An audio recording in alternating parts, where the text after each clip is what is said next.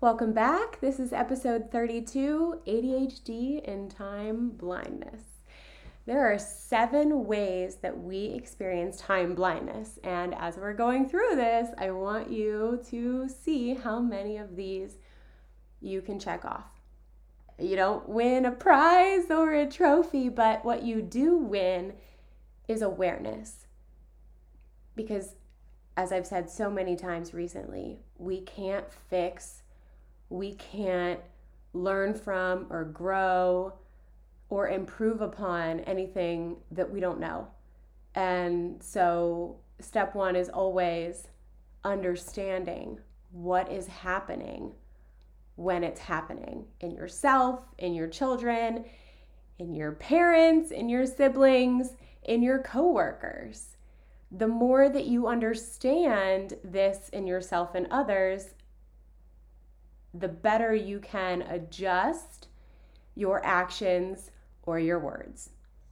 Before we go through all of these and you feel seen, heard, validated, called out, all of the things, I want to remind you that time is simply an emotion. And as we have spent the last few episodes talking about, we can struggle with regulating those. This is nothing more than that. I want you to keep that in mind. Time is simply an emotion. It can feel like an eternity, or it can feel like no time has passed. It is all on how you feel and experience that time. So we're going to get right into it. There are 7. We are starting with number 1, getting completely lost in a task. Hyperfixation, my fave. This is a good one for us because if we are hyperfixated on something, we are in it. We are in the zone. Like, time does not exist here. We put off tasks like sleeping, eating, using the bathroom. They just don't exist. It's not even like the thought comes in our mind. We are on a one-track train, whatever we are focused on, and we could do it forever. There is like endless dopamine there for us. And so we stay in that task usually longer than we realize. But again, nothing else matters. You miss appointments, you miss meals, you don't go to sleep, you don't use the restroom. Like any of these things, all other tasks and time does not exist when we are in hyperfixation.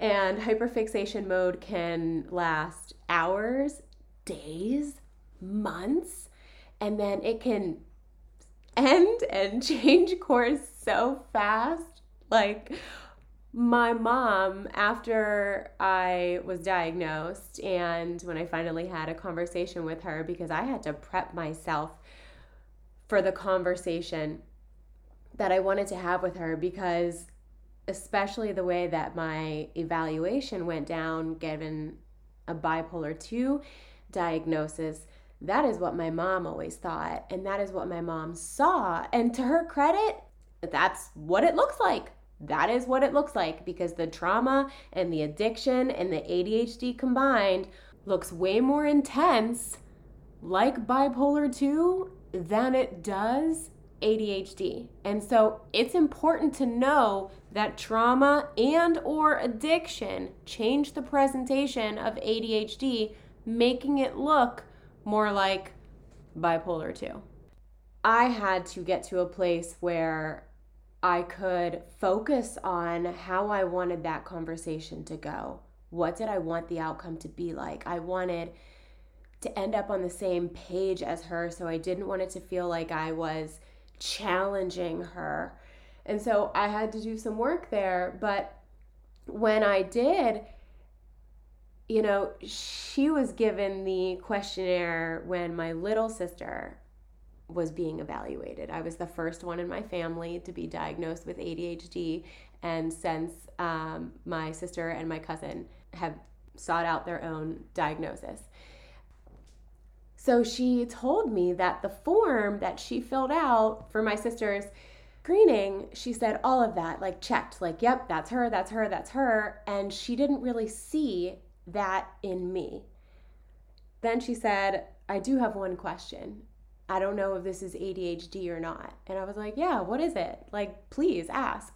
And she said, well, when you were younger, you would start something and you were all about it. Hyperfixation. And you got really good at it. And then all of a sudden, you would quit and you would start something else. And I was like, yeah, that's classic ADHD. So I think there should be, I've seen memes on this, I really do think there should be like an ADHD fixation equipment swap. Like, anybody need a keyboard? I no longer want to, learn how to play the piano. Oh yes, does anyone have gardening equipment? Because I'm taking up that hyperfixation right now.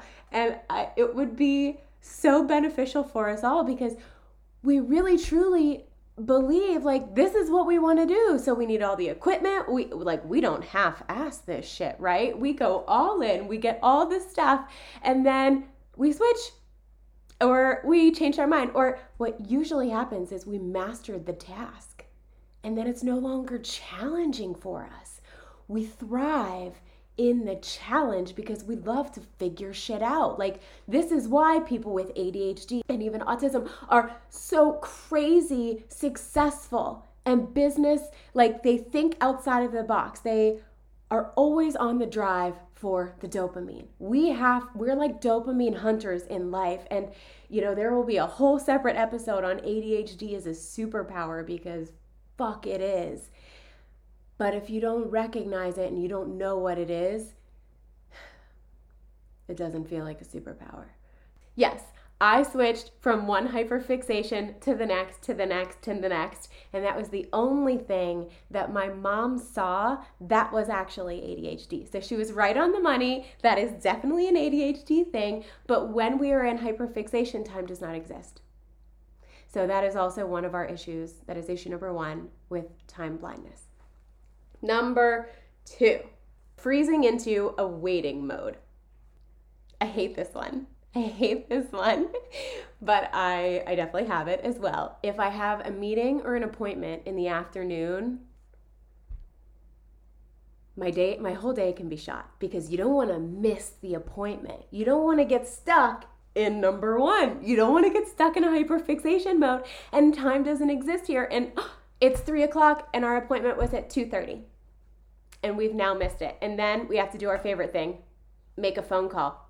Hate that. I'm out. Like, there's so many layers and issues with this, and it makes it so hard for us if we don't understand. I'm laughing about it now because now that I understand this is a brain thing and not a Melissa fucked up thing, I don't put the blame, the shame, and the guilt on myself. So I can laugh about these ADHD things now, which was the biggest switch from me needing meds to not needing meds. Yes, I still have time blindness here or there. I do have tools, tips, and tricks that I will share with you that are very helpful. And I have done a lot of work, and my brain has actually done exercises to get better at things. But the blame, the shame, and the guilt is gone. Now I just laugh it off, right? I mean, I'm not saying that I don't get frustrated if I miss things, but then I just take it for what it is. And I'm like, okay, well, next time we're going to set an alarm or we'll do this or that, getting to the tips. But so time avoidance, freezing, waiting mode, whatever you want to call it, when you have something in the later that day, therefore you can't do anything. That is a form of time blindness. For me, I was often afraid to be late.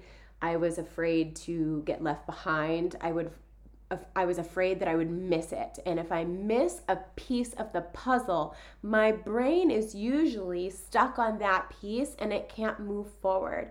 So if I miss part of an explanation, I'm lost. If I miss part of a demonstration, I could be lost. And, thinking back to my younger days and things like that in school, but so many of our reactions and our emotions now regarding time as an adult were shaped when we were young. And so understanding and seeing this in your kids, understanding where the struggle was for you is helpful in healing some of that so that you can react and respond differently? Like, were you always yelled at a lot as a kid for being late? Were you being rushed out the door at the last minute and everyone was stressed? Were you the last one picked up from after school activities? Did you have to use a payphone to call and see if parents were coming to get you? Because this shit's hereditary.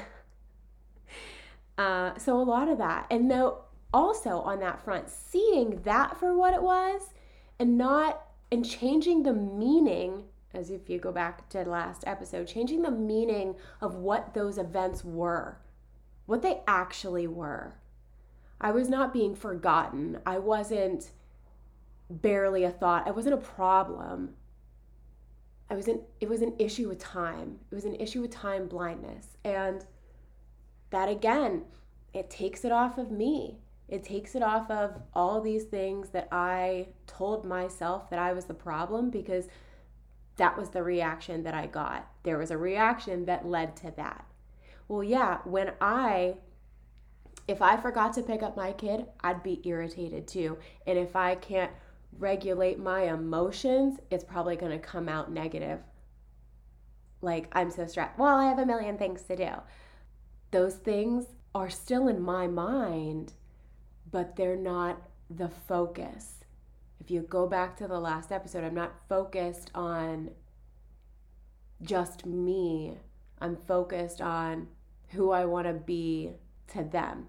So anyways, number 3. We usually do not have an accurate idea of how long a task will take. This is a big one.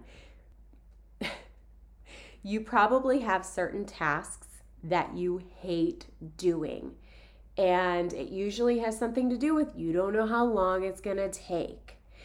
Like checking emails, like deleting emails, answering a phone call, calling to make an appointment. I hate doing those things because then I get sucked into it, or I get distracted. Or if I'm calling to make an appointment, what do I need? I don't know what I need. Do I need a calendar? Do I need like 5 minutes? Do I need 10 minutes? What are they going to ask me? Like, where do I have to go? Like, there's so many steps involved in other than just calling to make the appointment.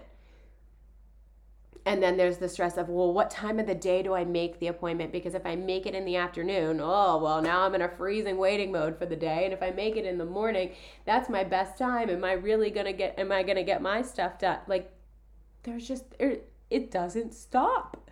That's a task for me that I avoid because I don't know how long it will take. But there's also tasks, just an issue with time blindness regardless, is that we don't know how long things will take to complete them. So how many times have you put off something pretty important for months and then it took you maybe an hour? Like, all the time, guilty. And answering the phone. I don't know how long I'm going to get stuck on that phone. What if I'm not really in a people talking mood? Because that happens. Like, if my energy is like in downtime, I don't want to like bring it up, right? Just text us. Please text us. Stop calling us. Just text us. I'm just going to FYI, do us all a favor and please stop calling and start texting. I will reply. It might take me months because sometimes I will open the text and I'm not really in the place to respond, and then I have every intention on coming back to it, but time blindness, sometimes I'll end up coming back and being like, oh, I just texted a friend this week and she sent me a text in August and I haven't replied yet. So my first text, I wanted to reach out and I opened up the conversation and I was like, shit. So I sent her a text that said, oh, hey, 6 months later, how you doing? And we both had a good laugh and it's fine, but this is real. Like, this happens. Your friend did not forget about, well, she might have forgotten about you in no negative ways. She's not ignoring you. send a courtesy text, send a courtesy follow-up text before you give it a meaning and you give it an action, as in you're mad, you were mistreated. Give them the benefit of the doubt and send them a friendly time blindness text, because you could be waiting for 6 months. And for some cases, some relationships won't last 6 months. So I'm just throwing that out there. I'm throwing myself under the bus. You are not alone. And when you do these things, it's really hard for us to come back after a time where we have ghosted or something like this. So I always like to keep it fun. And I'm not making fun of myself, but I'm laughing at the situation. Like, oh, hey, 6 months later, ADHD, how are you? And I just, like, ADHD is just another person up there. And when that one goes off, I'm like, hey man, that's all you. That is not me, that is all you. And I'm just going to give you the credit for it up there. But here's a tip on this one. For the tasks that you do all the time, for the tasks that you do on a regular basis, start timing yourself to see how long they take. Because we are usually off by 3. Either like divide it by 3 or multiply it by 3. We are usually that far off. Like, how long does it take you to fold a load of laundry? How long does it take you to clean the bathroom or to tidy up the kitchen? How long does it take you to go to the gym, to drive to the school, to go to the grocery store and back? Like, how long do these tasks take? Because we usually think, oh yeah, I can do 3 of those things in an hour, and each one takes an hour. Like, that's what I mean when I say we are like 3 times off. Like, we think we can do things in an hour and they take 3 hours, or we think they will take 3 hours and they only take an hour. Either way, usually the second one, we're putting it off because we think it's going to take so much more time. Like loading the dishwasher, unloading the dishwasher, time yourself on that task. Ask yourself first write down how long you think it takes to unload the dishwasher, and then time yourself unloading the dishwasher and see if you were off or on. If you have trauma around time, you might have developed some trauma responses that have helped you along the way. Don't dog those. For whatever reason, I am organized because I was unorganized and it caused a lot of trauma. Like whatever way you got the skill doesn't matter. If you got the skill, keep it, right?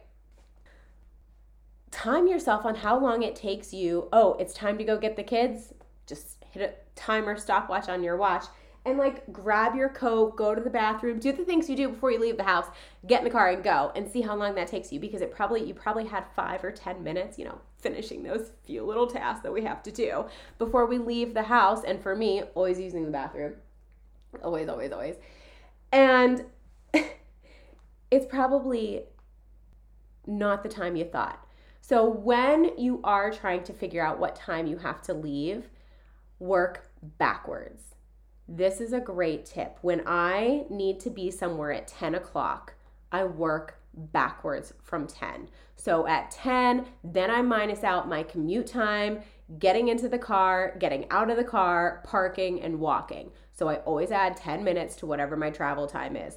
So travel time plus 10 minutes. Now we're at 9:15, right? So we're at 9:15 in the morning. How long does it take me to get dressed, to brush my teeth, brush my hair, to get my workout in? What do I have to do before I have to leave? Do I need to pack up like a lunch? A snack?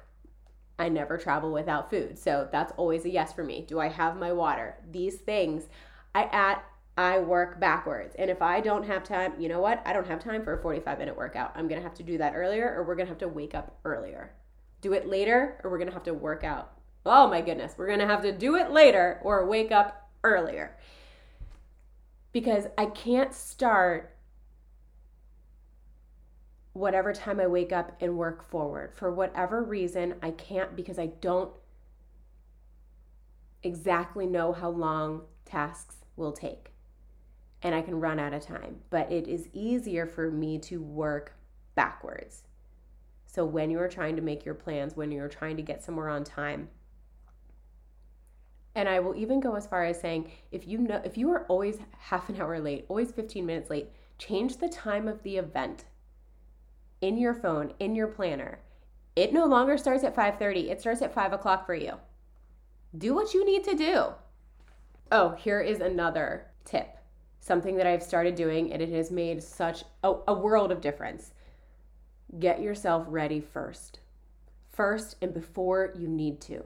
So if you're working backwards from that 4 o'clock, 2 o'clock, all right, you have something at 2 o'clock where you need to be there. Well, now we know travel time, all that, we're back at 1:30 or 1:15. The old me would do all the other things I need to do, or take that window that you usually have some downtime because you haven't started doing the things yet because you got to work up to that point. I have switched that downtime for me time. That is when if I want to curl my hair, I have the most amazing curling iron that does it for me. It is great because I use it and then I don't have to do jack shit to my hair for 5 days. So I love it. I'm obsessed. It is the Chi Air, just because I love sharing what I love. Anyways, so I will get myself ready. If I want to put on any makeup, I do that. I pick out my outfit or I get dressed. If I am not ready to get dressed yet for the day, I pick out my outfit. Like, it is either tried on and it fits good that day as a guarantee, and then it goes back on the bed. But knowing me, usually if I get dressed once, I'm staying in it because I don't like to undo and redo tasks. It seems so daunting to my brain. So anyways, I will get myself ready first. That eliminates so much of the stress. Then I don't feel resentful that I was doing all the things and helping everybody else get ready and there was no time for me. Again, you got to think about these things and think them through. Every formal event I went to in high school, I showed up and my makeup had all been cried off. My face is all red and splotchy. My eyes are a beautiful color because they turn like teal when I cry. That's the only good thing I had going on. I was upset because all the things had to happen that day, or I had time avoidance, don't know how long things are going to take, freezing waiting mode, all of these things that we're talking about, or I got hyper fixated on looking through my bobby pins, or who the knows what I found in my room and I got stuck on for 3 hours. But now I've put everything off until 3 o'clock when I have to leave at 4. And then all the panic and sheer necessity is what makes me get ready. And now I'm at a heightened anxiety state. And then now we're going to be late. And now I'm the reason why we're late. And it's been pointed out that we had all day to get ready. And I waited until the last minute. Like, those words echo in my head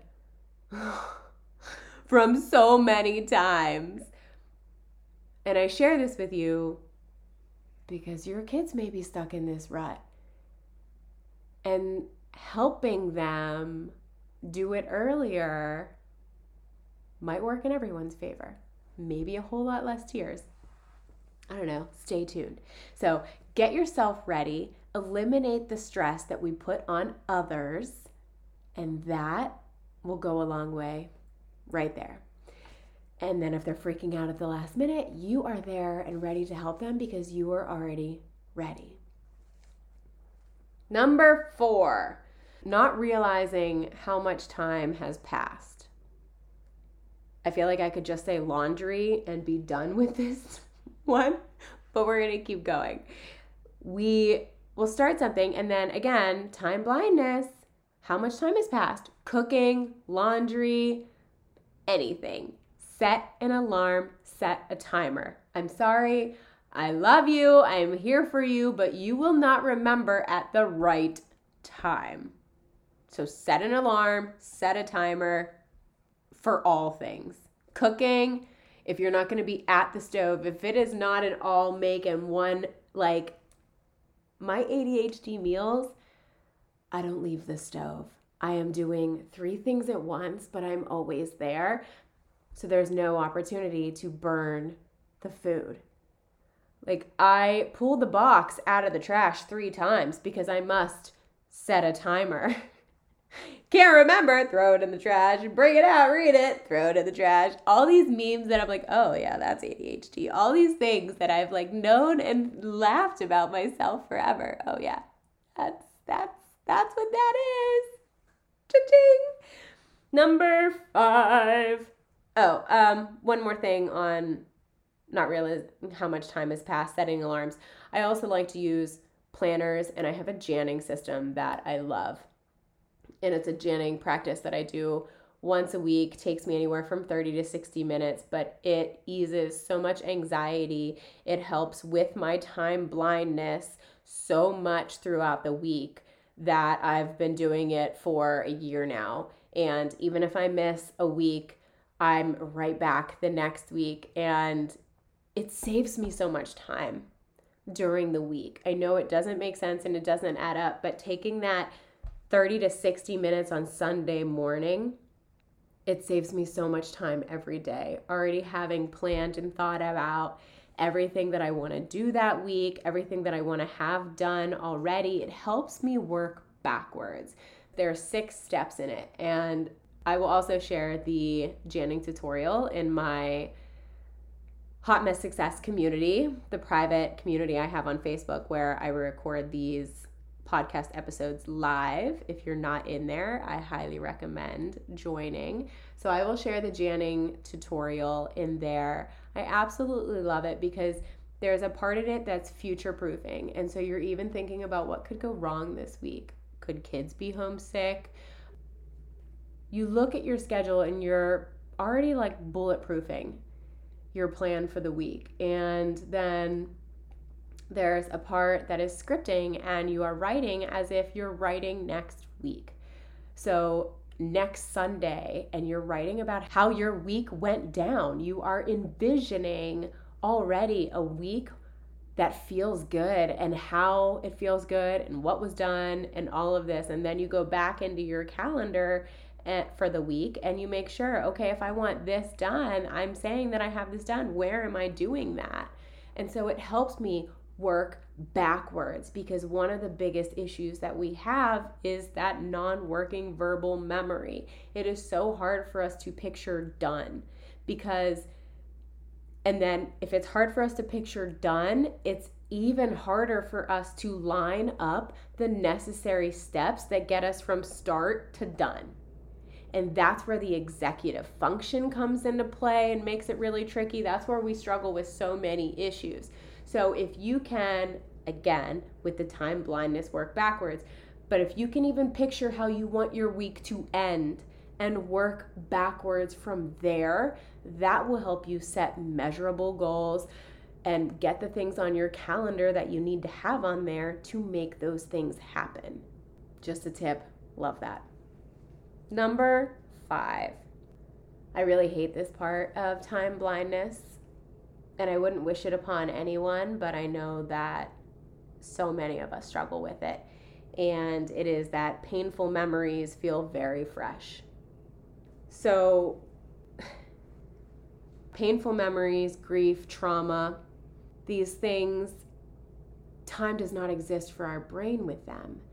If you experienced a loss 10 years ago, your brain could easily feel like that happened 10 hours ago. And when we are stuck in that time blindness, it's so hard to heal, because whatever pain we have never feels like it gets further away.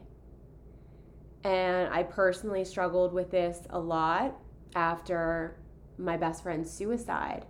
And I have a couple tips and a couple things that I recommend here, but one of the things that I want to say is traditional talk therapy never worked for me for this, because something that you need to understand about the time blindness and the trauma or the loss is that every time I talked about it to a doctor, every time I talked about it to anyone, it felt like it was happening all over again. And no matter what they said, it wasn't convincing my brain that time had passed and it couldn't feel that any time had passed. So it just felt like I was re-traumatizing myself over and over and over again. I did so much traditional talk therapy after the suicide for years, and it never got any better. If anything, it just felt more fucked up because it still hurt the same, but other people had a whole lot less tolerance for it.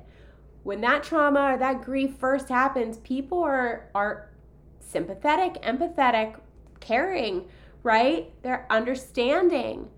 But when it has been years and it felt like, and it still feels that raw and fresh to you, I felt like people were at the, oh, that again.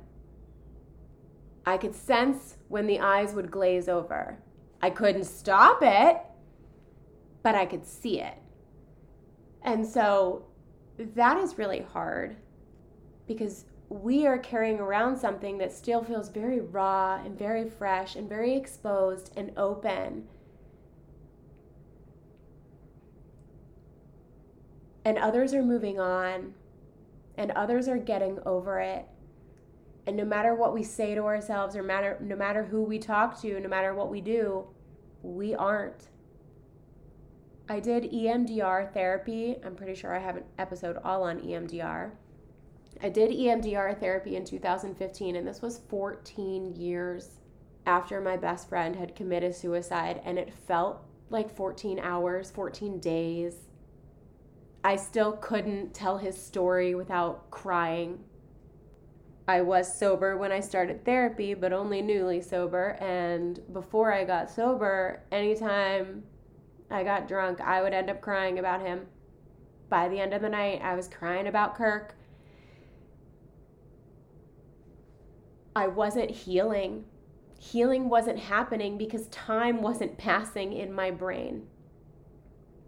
And you need time to heal. So I went to EMDR therapy, and that was helpful. For the first time, I went to EMDR therapy for Kirk's suicide. And then it turns out it ended up bringing all kinds of stuff up from my childhood and all necessary stuff that needed healing. But it did also change everything for me as far as dealing with that pain from his suicide. I didn't start sharing his story until after EMDR because I couldn't without getting so emotional and without further traumatizing myself as I shared it. And so I'm grateful because, one, carrying around something that heavy is heavy. And yours, someone else's, I'm so very sorry if you are carrying it. I encourage you to reach out. EMDR is covered by insurance. Just look up EMDR therapy in your area with your insurance and make that phone call that we hate doing. Do it. Do it all for you. Make a spouse do it if you have one that will. Sometimes mine will call and make appointments for me because I really hate it that much. But I'm getting better. As always, we are always a work in progress, right? The EMDR therapy, I can't explain how, but it finally allowed me to process that event as an event in the past. And I don't think that I started healing from that for 14 years. And so this is the heaviest part of time blindness, of course, and the part that I truly hate to see in myself or others. And this is also when something happens and it's fresh and it's big and it hurts. And I share this as in the child sense. It seems like it's the worst thing in the world at that moment. And then time has passed and it seems like they've forgotten about it. If they go right back there the next time it's brought up, they're not doing it for attention. That is the time blindness. That is a way that it shows up in children, as in, oh, their brain was just reminded of that, it feels like it happened all over again. And I share that because I'm a 41-year-old woman who has experienced it as an adult and as a child, and I see it in children. And it is important that we understand what we're seeing so we don't take it personally. Number 6, difficulty making plans because we are more focused on the now. So this ties into making plans. Like, making plans in the future is hard for so many reasons. One, we are very focused on the now, on the present, because that's what is in front of us and that's what we are feeling. For me, making plans in the future is hard because how am I going to feel that day? How am I going to feel at that time? And usually the person who is making the plans is in a better state. Why do I ever make plans at 8 or 9 o'clock at night? Like, I'm never happy when I have those plans. I have gotten better and stopped making them unless I have to. But the person who makes the plans is feeling a whole different way than the person who has to show up for the plans. And that, I think, is a big problem for us. But 2, it also feels like the future will never happen. So let me just focus on the now, right? And this makes it harder for us sometimes to manage our money, save money. We tend to be more dopamine spenders now when we have it versus saving it for future dopamine that we may or may not get. And so I try to share it in those sense, like, oh, dopamine now? Yes, please. Or, oh, I have to wait like 5 to 10 years for this dopamine. So that doesn't sound fun. Option A, please. So just some perspective on that one. And then number 7 is small tasks feel just as overwhelming as big tasks. And this is so true. Putting my shoes on can feel just as daunting as having to clean my kitchen and dining room. If I have to get up, I have to get up. And then also refer to non-working verbal memory. If I don't know what done is, if I don't know how long the task will take, if I don't know if I'll get sidetracked on a hyperfixation, like there are so many unknowns. I feel like I need to do a whole issue on ADHD and uncertainty and our issue with that, which leads us to certainty, but we don't know where to start is usually the problem. And if we don't know where to start, the small task and the big task feel just as overwhelming because they both involve starting and then knowing the next steps, which we don't usually know. So yeah, a small task can feel just as overwhelming as a large task because they both involve executive functioning. They both involve steps that we may or may not know and a done that we struggle to envision. And that's it. So I'm going to review those. Number 1, getting completely lost in a task, hyperfixation. What? Number 2, freezing into a waiting mode, time avoidance. Number 3, usually don't have an accurate idea of how long the tasks will take. Number 4, not realizing how much time has passed. Number 5, painful memories feel very fresh. Number 6, difficulty making plans. We are more focused on the now. And number 7, small tasks feel just as overwhelming as big ones. So share with us in the Hot Mess Success community, how many of those have you experienced? How many of those do you see in your children? And now that you see them for what they are, will you act and react to yourself and others differently? Thanks for hanging out with me today. Thanks for learning and growing and giving a crap who you are and why you do the things that you do. It is so important, such important work. I applaud you for listening and being you. I'll see you guys next time. Thanks.